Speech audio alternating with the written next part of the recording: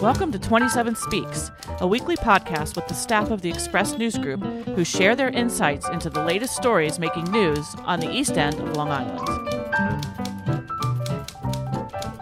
27 Speaks is sponsored by the law firm of Toomey, Latham, Shea, Kelly, Dubin, and Quartararo. Strong advocacy and attentive counsel. Be well advised. SuffolkLaw.com. And we are recording. Yes, again. Here we are, recording again. Everybody good? Yeah. Everybody looks happy and healthy here. It's a good crowd. Good looking group. So we're in the midst of fall. But one thing that never changes on the East End of Long Island is traffic. We always seem to come back to this. It's sort of like our go-to subject. Traffic and affordable housing, right? Well, it just tends to evoke so much emotion that it's always fun to bring it up and get people riled up and that sort of thing. So that's what we're here to do today. So that's the voice of Bill Sutton there, manning the record button. Hey, Bill. Hey, Annette. I'm Bill Sutton. I'm the managing editor of the Express News Group. And also here with us today is Brendan J. O'Reilly. Hey, Brendan. Hi, everybody. I'm Brendan. I am the deputy managing editor. And I'm Annette Hinkle, and I'm the arts and living editor of the Express News Group. And also with us today are two very special guests, one of whom is Kitty Merrill. Hi, Kitty. Hey, how is everybody? We're going to have traffic. Kitty's our reporter extraordinaire, and she is key to the subject we're talking about. And also with us today is Charles McCardle. Do you go by Charlie, or do you like Charles? Charlie's good, unless you're yelling at me. Charlie's. Yeah, I have your official name here. And Charlie is the highway superintendent for Southampton Town. So this is an issue that goes quite a ways back. We're going to be talking about the Blinking Light program that has been used to some success over the last several years. And I think it's a program that began when the U.S. Open, is that right, was here back in 2008. Is that correct? What was it? Was it National or Shinnecock Hills? Do you guys remember? Shinnecock, right. So the idea was basically because we have pretty much one road really coming in and out of Southampton from the west to keep traffic moving, because there's a lot of little side streets and lights that can just make east-west traffic back up really badly in the morning when everybody's heading east to come out to work, and really badly in the afternoon when everyone's heading west. And Charlie's the newish highway superintendent, and Charlie, you kind of took the bull by the horns to kind of bring back that program. And so Kitty and Charlie, I wonder if you guys wanted to jump in here and talk about this program in the last several months and what it accomplishes, how it works, and where we're going from here. Well, after the US Open, when the county decided to make the road a little bit bigger, they also did what they called it cops and cones, where they tried to add in lanes in order to just make the road bigger. And this was after Hurricane Sandy, believe it or not. Mm-hmm. So after Hurricane Sandy, it became extremely clear that there was no way out on one lane when there was just one lane on County Road 39. So that's how the county came to add in another lane, widen the road. The idea was like evacuation. Is that what their thinking was, to get people off the East End if we needed to evacuate in a hurricane? That was part of it. Part of it, but also but the extra lane was eastbound, right? Yes. I think it was just eastbound, and it was I think the idea was to kind of alleviate the morning commute, which was just crazy. There was I remember driving it all the time. There was a huge bottleneck where you had, 2-lane Sunrise Highway in the morning ending at the Lobster Inn there, and it would cut down to one lane. So it would bottleneck back, as far back as Hampton Bays. And if there was any other traffic incident, an accident or whatever, I remember being stuck at the Quag exit and just crawling along from the Quag exit to try to get, all the way into Southampton. So when they finally opened up that extra lane, and I think there was some issues with, property owners not wanting to necessarily, give up the right of way and all that. What happened was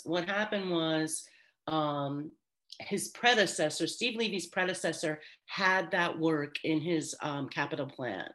When Levy came into office and did his first capital plan, he took it out.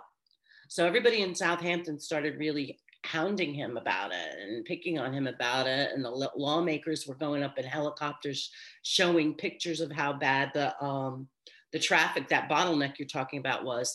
And so he didn't want to do it because, as you said, if it had been built a certain way, they would have had to condemn property all along both sides, which would have taken years to do. And I think that the numbers back then were something like 70 to $80 million for just that strip.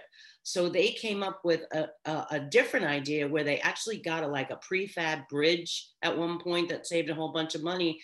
And so they did do it, but people were really picking on him for a great long while to get that to occur. Now when you drive on there, and it just seems as if it allowed for just more cars. Well, it did. I think it worked for a while. It worked for a few years, but then like they say, build it and they'll come, and it did, and it just more and more traffic, and we're always talking about affordable housing, and I think that the lack of affordable housing adds to the trade parade, and you've got more and more people that are just coming in coming in that way to work in Southampton and East Hampton and Points East, and and it just it built up again, and Q kind of where we've been the last couple of years. So Charlie came into office, and what did you do, Charlie? What did you do? Yeah. So actually, in my previous career, I did work 2 of the U.S. Opens where we did do the added the lane prior to them making the County Road 39 2 lanes east, and I saw it did work. It had success. I actually, people say it was, they avoided the area. It actually was the way to travel when you had the cones set up and the light blinking to get around. So anyway, in January when I took over, clearly, Bill hit the nail on the head. It's affordable housing, which I have my views on. And the other major issue is the traffic. The number one conversation when you go anywhere with anybody that lives here or works here is traffic. Yeah. So we got a lot of complaints at my office, which originally we had nothing to do with it, with the cones on Canoe Place. Blinking light at Canoe Place and Montauk Highway. The police department would use a traffic control officer and set up a series of cones, and people kind of fended for themselves, but there was nothing steady about it. There was no continuity. If they didn't have the staffing, there was nobody there. And it worked when it was there, but if you couldn't plan on it, then the next day you were late for work. So I approached the police department and I asked them if my staffing would be able to help them. They agreed. And so in early June, we took it over, and basically the first couple of days, I kind of saw where it could be improved, and we increased the cones to go all the way over the canal. So you merge much later when you build up speed. We physically were out there. We had 3 people, myself included, out there every morning for 3 months. And we placed somebody at the driveway at Spellman's Marina, so there was no inconvenience if we had to open up the cones for a truck or for a boat. And then I put one of my staff on the bridge. If anybody happened to hit a cone, they were able to reset it without it causing a traffic jam. So can I just add, just want to say basically, so the basic premises for those who don't know that intersection, it's to prevent any left-hand turns onto Montauk Highway during the rush hour when everybody's going east, and also to sort of maybe limit the amount of traffic that's coming in there. Is that right? Well, that's part of what you'd have to do to make this work.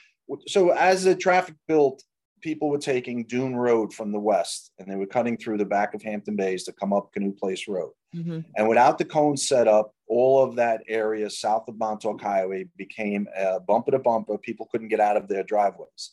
So with the non-stopping, you don't stop now at the corner of Canoe Place and Montauk Highway. We wave you right through. We give you a right turn lane, and you merge later on. So as time went on, people got better at it. We were saving 20, 30 minutes per car coming out of that direction. And the fact that if you're on Montauk Highway traveling east, you don't have to stop at the Canoe Place light. we're saving people time that way. One morning I counted 3,300 cars came out of Canoe Place Road between the hours of 5:30 and 9:30. And I'm going to guess that twice that had to pass me on Montauk Highway. So a rough number, 10,000 cars pass me a morning. And if we're saving each car 30 minutes, it's definitely worth it.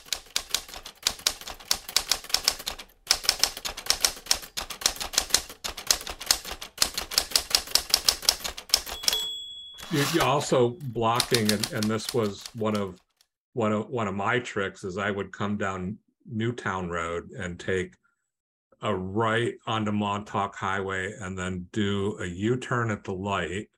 At Canoe, that was me. You? Yeah. That was me and trouble. probably 15,000 other people. And I have to admit, when they first started the program, I got really upset because I couldn't do that anymore and had to find an alternate route. And I was I don't think it was you yet. I was cursing out town officials for ruining my shortcut. But having seen the program work now and realizing that I can get on Montauk Highway a little further west and just shoot through that intersection and not get backed up, I take it all back, because you rescind that angry letter to Charlie that you had written. Okay. I do all those things that I threw at that you said about him and those private meetings we had. Oh wait, exactly, yeah.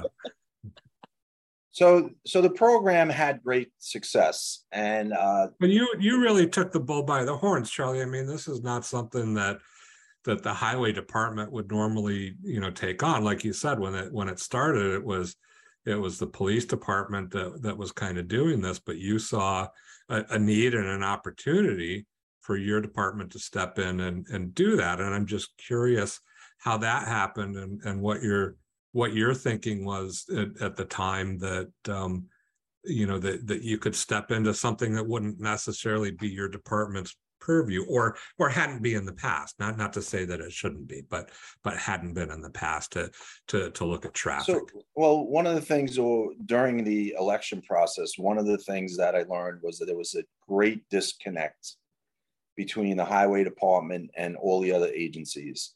And I'll give you an example. We're located on Jackson Avenue, and the Parks Department has a barn and a facility right next door, right through the gate. And because of this disconnect, the Parks Department was having their vehicles towed away to be fixed at an outside agency, when I have 6 mechanics that are right through this fence that could easily work on their vehicles. And again, the same thing with the waste management. It's 3 doors down, and there's a great disconnect where there was no and I'm not saying interagency, it's the same agency, but interdepartment work. So I took that to the police department also. I said, look, we have some staffing in the morning. In the summer, we start at 6. So if the guys are out there at 5 setting up cones, it's not really a big burden on us. And, we're not plowing snow right now. And it was too early to be cutting grass. So I had this staffing to help them. And it worked. It worked. It really worked. And we got great praise over it. Both departments got great praise over it, to the point where if we're not there, I don't answer my phone because it is brutal. And I get it. And one of the things that people didn't realize, and I didn't realize it, you're saving the hospital workers, the teachers, all the tradesmen, all these people that are going to work. I'm telling you, I became like a rock star out there, getting the high fives. And I go to the grocery store, and apparently I'm like, the cone master. Everybody knows me. Same thing with my other staff. And it's actually nice. People are coming out of, I went to the San Gennaro Fest. I saw a bill there, and everywhere I turned, they're thanking us for saving them time. And one of the things I didn't realize is, like, a lot of companies are struggling with staff. And what they have to do is they have to offer their staff almost, they clock in when they start work from their house, or they give them travel time. And one pool company told me that over those 3 months, I saved him so much money in overtime because their staff was traveling faster. And that's one aspect I never noticed. Like, now we're helping the business owners. But anyway, I saw how it worked, and I kind of stepped on a little bit of a gray line, and I went out and started blinking the lights on 39. And Kitty was my downfall because she wrote a great article about it. And then all of a sudden, the fact that the fact that we were helping now everybody, anyway, became, as you guys know the story. That's a county jurisdiction. That's the problem, because you went from the town to the county, right? Is that the issue? Well, Canoe Place is a county road. Canoe Place and Montauk Highway is a county intersection also, but it got a lot of press, and now people are asking, like, how is this guy doing that, and some other issues. Well, and the issue was the key that you were using to turn the lights to blink. They said that you shouldn't have the authority to do that, that would have to be a police officer, right? I mean, that was what the issue was. It boiled down to the permits. We didn't have the permits, the proper permits to do that. And when the county, I filed for the, once the issues came to light, I said, all right, let's get the permits. And I submitted all the permits. It was actually not that difficult. It was some drawings. Kitty got one of them, just some Google Earth with some ideas. And the county, and one of the caveats was that you had to have a police officer present. Yeah. So now it turned into, okay, if you want to do this, this is how it goes. Now it becomes a huge staffing issue. And it had to bounce back to the town hall, and town hall had to make a decision. Are we going to be able to staff this? Now, they can't deny that Canoe Place doesn't work. Right. That, in my opinion, is going to be in place until there is some sort of major change in the town of Southampton. So I'm going to bet that Canoe Place is going to be in place till further notice. Not only in the morning, but we worked out the afternoon, which works perfect too, where going west, you don't have to stop at the light. You just kind of scoot over to the shoulder, and then you clear out from Edgewater Restaurant going west, which it can back up if we're not there. So that clears out, goes right into Main Street, and everybody finds their way past that. Now, Bill, I don't know what time you travel west, but if you go through the village of Southampton, you could actually be backed up past Edgewater just because of that light at Canoe Place. So we solved that problem. Yeah, absolutely. But let's not skip over the staffing issue, which I think is going to be problematic when we talk about the program on County Road 39. It's going to require a lot of police overtime, right? I mean, Kitty, what was the number? What Captain, they said $60,000 for a week it would cost. Yeah. And so what Captain, and aside from the money part, or in addition to the money part, is the fact that Captain Jim Kiernan, when he came to talk to the town board about it, basically said he doesn't have that many people to put on that road. And that he actually said that there's going to be like sergeants and lieutenants and out there directing traffic next week. So he feels like, he felt like he could do the pilot program that's slated for next week, but it would be a strain on resources. And then when it came to doing it on an ongoing basis, he just shook his head. He was like, he doesn't have the people for it.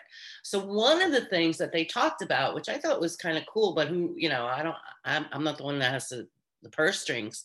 One of the things they talked about, I think you were there, Charlie, was it's time for them to have officers who are dedicated to being highway and / road officers that go to that. And so that they would come on, do the morning, do the pilots, do the lights, and then in the middle of the day, do speeding complaints, because they get so many speeding complaints. But that's a marriage. When you hire every public official that gets hired, it's a marriage, and with police, it's an expensive marriage. Look, what's gonna happen if the program really works? They're gonna be backed into a corner where exactly what you said, and they used to have it years ago. They had a highway unit, and they would work Monday through Friday, and they would address Sabonic Road, Longview, all of these roads that were chronic areas of speeding or cut throughs. and they would pick locations and address them. And I'm a firm believer that that should come back to the point where they should probably have 10 of them. When I say 10 of them, then they would address the traffic in the morning if this pilot program continues. And then they would be able to hit all of these other little complaints as time went on. Each town board member has hamlets that they're liaisons for, get numerous complaints. And the second complaint about the cut-throughs is the trucks overweight going on these roads. Now, if these highway unit officers were trained in the scales, they could pick days and they'd be able to address that. And I think it's that would be the answer. Yes, there's a cost to it. Of course, there's a cost to it. But you save 10,000 people a half an hour every morning, it might be worth the cost. Local support comes from the law firm of Toomey, Latham, Shea, Kelly, Dubin, and Quartararo. In these trying times, working full-time for their clients and the public interest, providing strong advocacy and attentive counsel. Be well advised. SuffolkLaw.com. 27 Speaks, brought to you by Sag Harbor Books and Southampton Books, independent bookstores located in the Villages at 7 Main Street in Sag Harbor and 16 Hampton Road in Southampton, carrying a wide selection of new books, stationery, toys, games, first editions, and rare books. Their entire inventory is browsable on the website, southamptonsagharbourbooks.com. Now hiring booksellers at both locations. We mentioned the pilot program a couple times, so let's just explain that a little bit. And by the time this podcast airs, that will have finished. But the pilot program is starts on Monday the 24th and runs through the 28th, right? And what exactly are we looking at in the pilot program, Charlie? So what I did was I submitted permits for controlling the lights at Canoe Place, at Tuckahoe and 39, at McGee Street and 39, actually North Main Street and 39. And then through the state, we're going to do the lights on Montauk Highway by the college, by St. Andrews, going into the village. And we're also going to do the light on in Watermill at the windmill. So in the morning that you're traveling east, you're not going to have to stop traveling east till you get to North Sea Road. Now, North Sea Road, you'd have to stop, and also David White's. Those are the two intersections that we thought would be overpowering to try to control those. And I'm actually a firm believer that by Tuesday or Wednesday, we might give up on McGee Street because you have the school, but we're going to weigh that and see how that goes.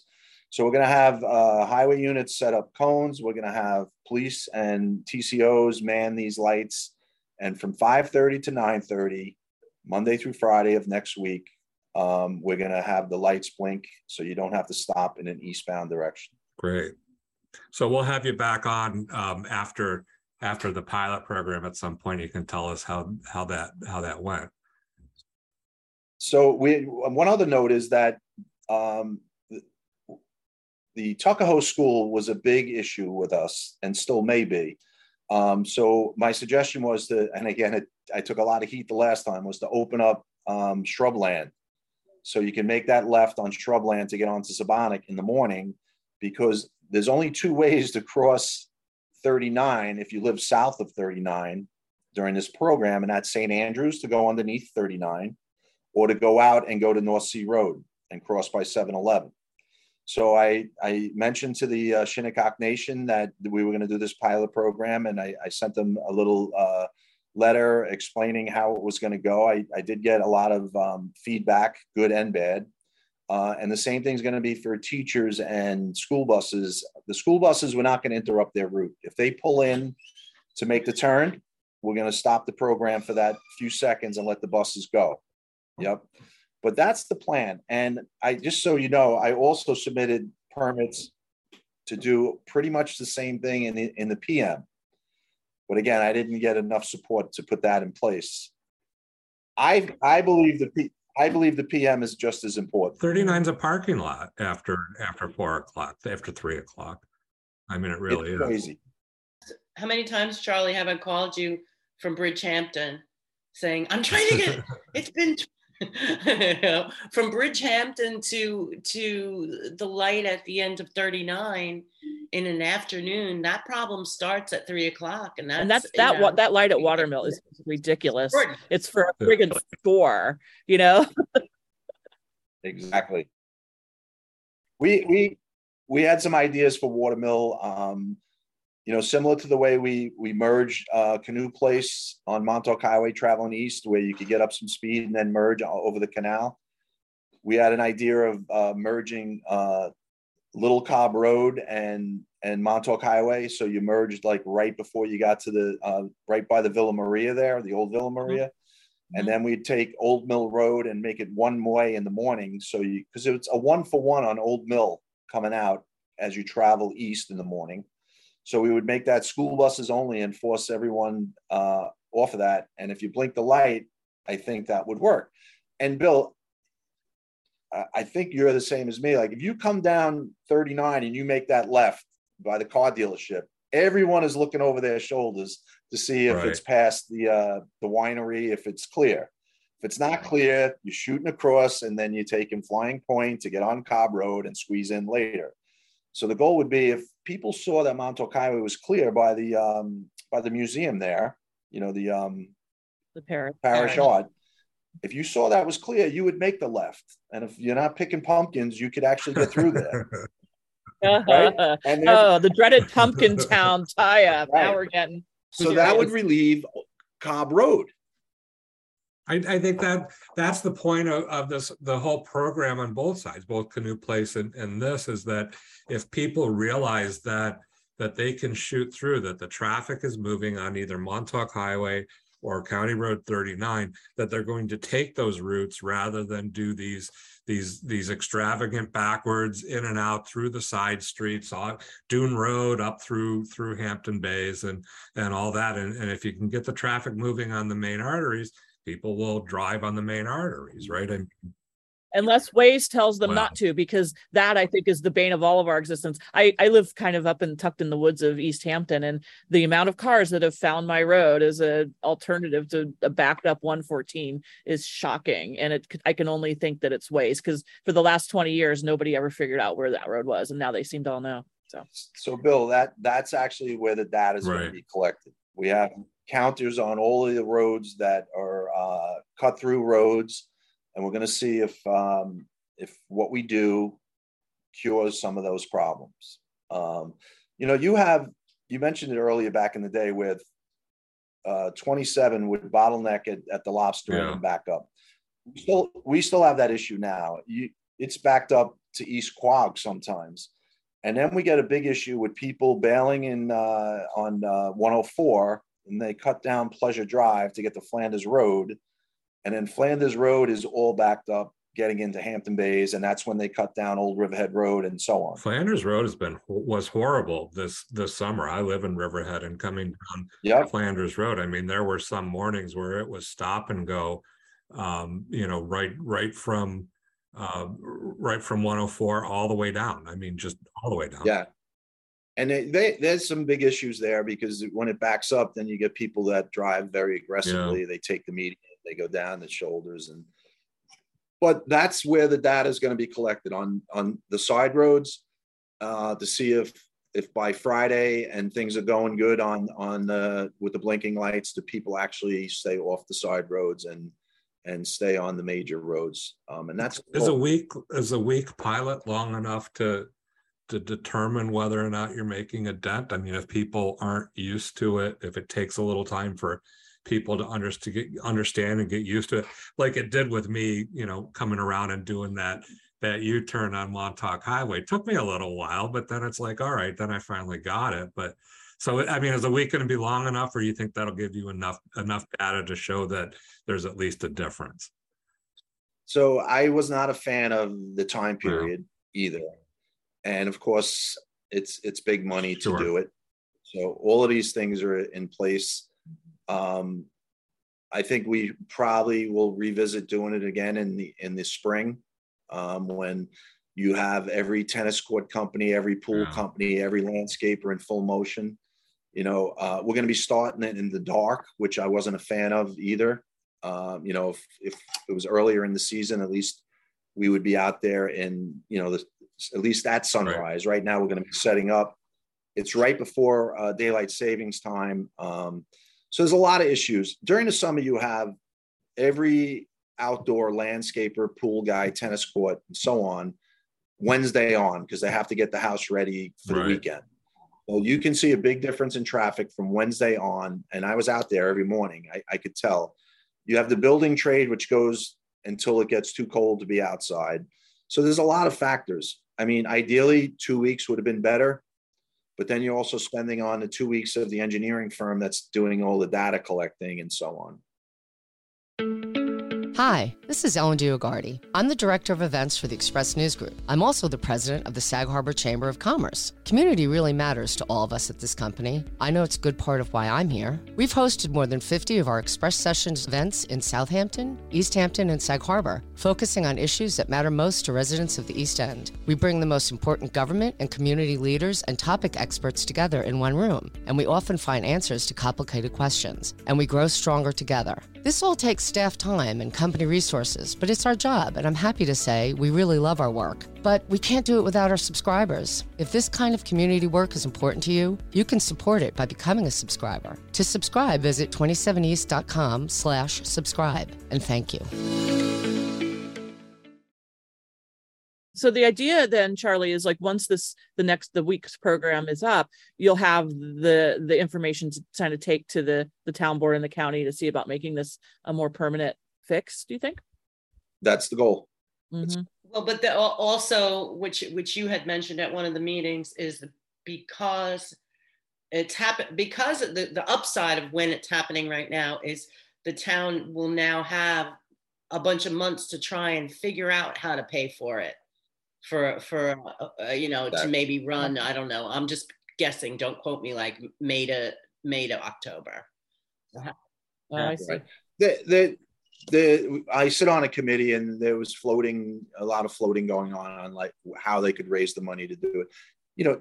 Clearly there could be a tax increase, but a lot of people don't think it's fair because a majority of the traffic comes from people that don't live in the town of Southampton. So the people that live here would be footing the bill. Then I had the idea, it didn't get much support again. My theory was that a lot of the building trade is the traffic, and that if there was some sort of fee on the building permits that could be used to offset the cost. Plus, the roads get beat up. The roads get beat up pretty much from a lot of these trucks and so on. So if there was a fee on the building permits, that could offset things. I know there's a proposition coming out for the land preservation for the affordable housing. Look, this is definitely an issue that maybe something like that could be funded. I don't know, but there's got to be a way to pay for it, because it affects so many people. And the thing is that, I was going to bring this up earlier too, is the thing, like you were saying, I don't know that people who live here are all that crazy about having these out of town companies coming here, clogging up the roads, but not having to pay the price of this traffic calming measure that you guys want to try. So yeah, I think that is a big issue, and I found it fascinating. At a recent public hearing, there was someone in Watermill who was talking about, you can't change please don't change the light in Watermill. There's no one going through. And so that afternoon I had to go to Southampton from East Hampton. And yet again, I was stopped because of that light in Watermill all the way back to the Bridgehampton Commons, inching along. And I was like, don't these people leave their house? Because it was bad. I'm always calling you from Bridgehampton Commons, right, Charlie? And all kinds of different, any afternoon. And it was an October Wednesday afternoon. It wasn't summer, And my idea is a GoFundMe to get that plate that changes the light only when another car comes at Watermill. They don't do that. They don't want those because that was a discussion about getting those plates, especially for Watermill, because there's so few cars coming through there, and it stops so many people. But there's some reason, financial reason, I believe, of why they didn't want to put one of those, activated plates underneath the road, right, Charlie? So that right there is a state road. Station Road isn't, though. So we have no Station Road isn't, but if a road crosses, it meets at a county or a town or a state road, the state controls the road that meets it. But Brendan, you had something? Right. So I'm wondering, for long-term solutions, are there any opportunities left for widening the road? And if we did that, would it help? I don't think there's any opportunities left to widen the road. Only because you're out of space. You right now, you actually still have some private homes that are on 39. And if you're ever behind them, a school bus has to stop. And there's some flag lots where kids are coming out. So I don't think there's room for that. I was a big supporter of, if you ever been on the bridge going before they redid the Cuomo Bridge, they actually came out with that snake machine, and they added the border.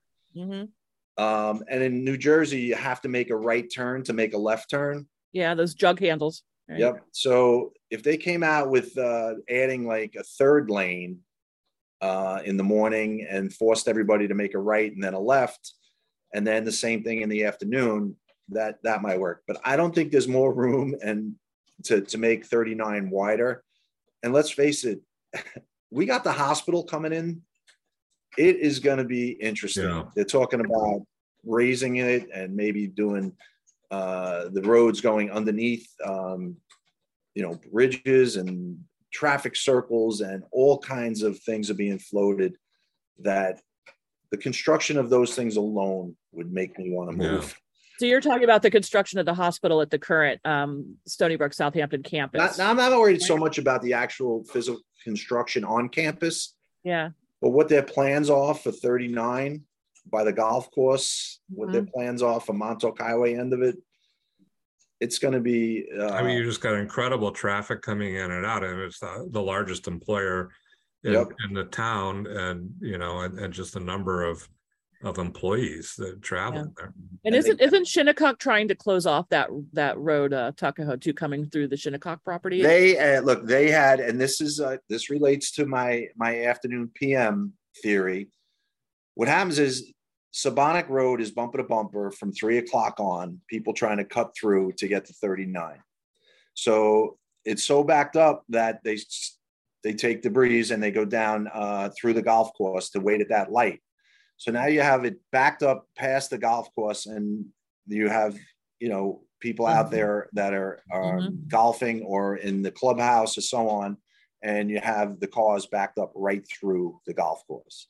So their idea was to, they call it a paper road that would bring you around the back, and they would be able to, their theory was they would like to cut off the back part of Tuckahoe so that the cars wouldn't go through.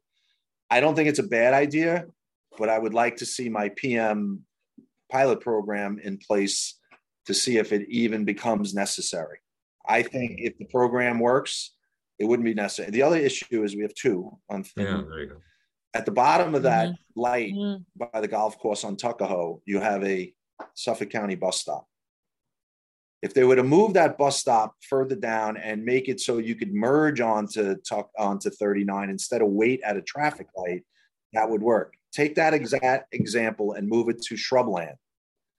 You come out of shrubland, you cannot T 39 and have to come on. You have to have a rocket ship to get out. Yeah. Then you have the bus stop. Move the bus stop down, make it a merge. That's horrible. My last complaint, another county one. How did they ever give up the merge on North Road by the new boathouse? You used to be able to come off North Road and merge onto Montauk Highway. Now it's a T. And it's a one for one. That's horrible. The county and the town gave them property, which gave up that merge. To this day, I don't understand it. And, now there's talk, everyone thinks the answer is traffic circles or roundabouts, whatever you want to call them. I don't know if that'll work. They want to do one in Watermill. There's too much east-west Yes. traffic for that to Yeah. work, isn't it? You're still No. not going to be able to get out of there, whether it's a T or a traffic circle. I don't know how you would get off. If you go through the traffic circle in Riverhead by McDonald's on the Southampton side, you can be waiting there 5 minutes because everyone's going in the same direction. Yeah, I've always heard that roundabouts really only work when the traffic is equal from all entrants. If you have one that's more heavily traveled than the side ones, and it still becomes the same problem. Hey, Bill, do you notice that if you take Montauk Highway and it's really crazy in Hampton Bays, and then you kind of get through past the college? I do it sometimes. Like, where does everyone go once they get in the village? I don't know. Doesn't it seem like everyone just disappears? And it's weird the other way around too. At night, getting out of the village, where it'll be bumper to bumper on Montauk Highway until you get to the Shinnecock area, and then all of a sudden you're flying, and it's like, where'd everybody? And they're all going west. I mean, I don't know where they're going. It's a little weird in the morning. Like, it's bumper to bumper. I get into the village and I look left, look right. There's nobody around. I can park right in front of the deli. I don't get it. It's a little scary, but maybe they're being zapped to another dimension.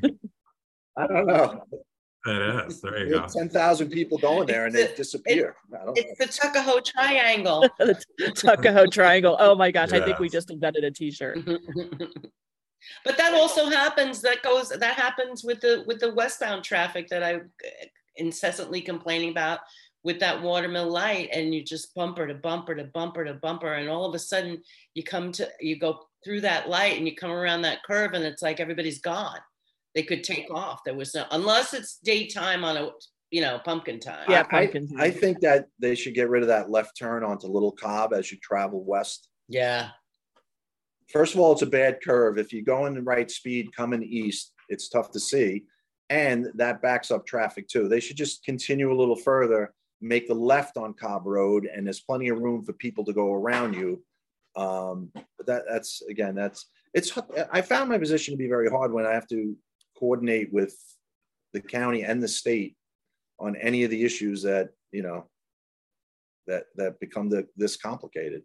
Yeah, that always seems to be the backup there, right? Is dealing with the other guys, the other municipalities. And I think you could argue that a lot of them just don't understand what the traffic is like out here. They don't get it because they're not out here. They're not on the roads. And we're a very small piece of their puzzle. Sure. Yeah. And they also have their own, their traffic is so much worse. They don't, Yeah, our problems are nothing. We come off as, like whiners. Because the Hamptons whiners. Yeah. What about me? It took me 20 minutes to go 1.8 miles. And they're like, and that's how it goes with us every day, Yeah, we went, I don't know how many years, 10 plus years, where the county stopped the paving on Montauk Highway in Hampton Bays at Carvel. And then east of Carvel was a war zone up until recently. So we actually lobbied them, and they came in, and we wanted a permanent turn lane on Canoe Place. If somebody was at the light and they weren't hugging the double yellow, you couldn't pass them on the right to make the right turn to go east. So we able to lobby them to, now they're working on it, finishing it now, where they put in that turn lane, they put in some new curbing, and we got them to they're going to be paving Montauk Highway starting Monday night from Carvel over the canal. So that project should be done in a week, which I don't think is going to stop the cones on Canoe Place, but on regular time frames, I think it'll help the traffic. Yay! Anything to help the traffic. That's great, because that's a washboard there. Yeah. Sorry. Now, can you talk to them about not doing the tree trimming before 9 o'clock in the morning? Our day is half over at 9 o'clock. Yeah, you're talking to the wrong department, Bill. No, I think you should clear it all, Charlie. Clear it all. Because I love getting the phone calls. You want to talk about Flying Point Road, or you want to let that go? No. You need a better train schedule. That's another rate. And Yeah, you do. the railroad's not cooperating. And even in the summer, when they take away that Friday train because they need that cannonball to Montauk, it just adds to the worst Fridays that we can have possible. What's your budget like? Could you afford like an electric train? First of all, the electric train stops in Patchogue, right? The diesel starts in Patchogue. We don't have electric trains out here, do we? No. Right. They run on diesel, but because we don't have electrified tracks. But so going back, I think it was 2009, I wrote a bunch of articles about this concept of scoot trains, which we would get state money for the LIRR to get these single car trains, and you could link them up. You could say, okay, we have a lot of people, we'll do 2 cars, we'll do 3, we'll do 4, but you could just run a single car on the train track back and forth, Speonk to Montauk, Speonk to Montauk, Speonk to Montauk, and do it in between all the other trains, as long as you had some sort of a siding for the train to get off on to let the big train pass. And that was more than 10 years ago, and it never happened. And we're at the point where traffic is just collapsing in on itself. And if they were to pursue that solution again, it would be another 5 years to actually implement it. Just to build the siding, just to create the sidings.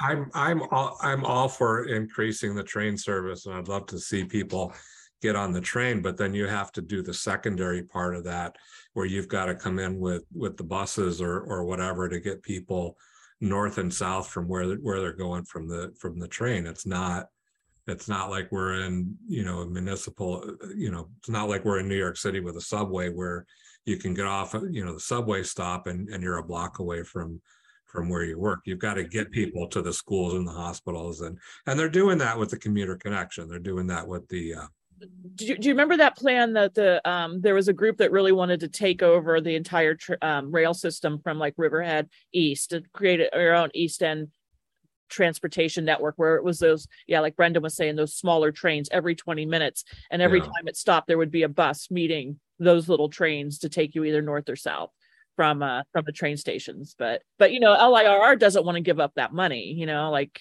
they figured that for the amount of tax dollars that the East End pays in to the LIRR based on the iffy service that you get out where we are, that they could have basically run that whole system on that. Well, it's chicken and an egg. They see nobody using the LIRR out here because there's no service out here. So if you increase the service, would more people use it? I think so, but how do you prove that? You got to do pilot programs like Charlie's doing with the. So Charlie, you taking over the Long Island Railroad anytime soon? No. No, I think we need to. Charlie, I think you should start a new like a jetpack business. Yeah. Rent some jet. They have the ride share where you can rent the the pedal share. I think we need a jetpack. Kitty, that's all we need is these really bad drivers like zooming around at all sorts of altitudes. Resident only. Dropping resident only. There's some you. really bad drivers locally too. I don't know. Could you imagine how bad that would be? Like it's bad enough on like the 2-dimensional plane, but that's actually one of the things we learned, that we could set up the cones, we could direct everything, but you can't fix bad drivers. Yeah, that's right. That was a big issue. No doubt. Yep. Yeah. I mean, you hear about people driving through roundabouts the wrong direction because they don't get it. So yeah. Or stopping in the middle of one. Yeah, that I don't think will ever change. So I think that we'll probably have to follow up on this in the not too near future. Yeah, see how it goes. Charlie is now our cone head. Can we call you a cone head? Get you a little. That'll be your Halloween costume. The orange cone. I've been called worse. Well, hopefully after next week you will be called a saint and a hero. There you go. Next time we'll talk about leaf collection. Oh, snow plowing. Oh, the changing of the seasons.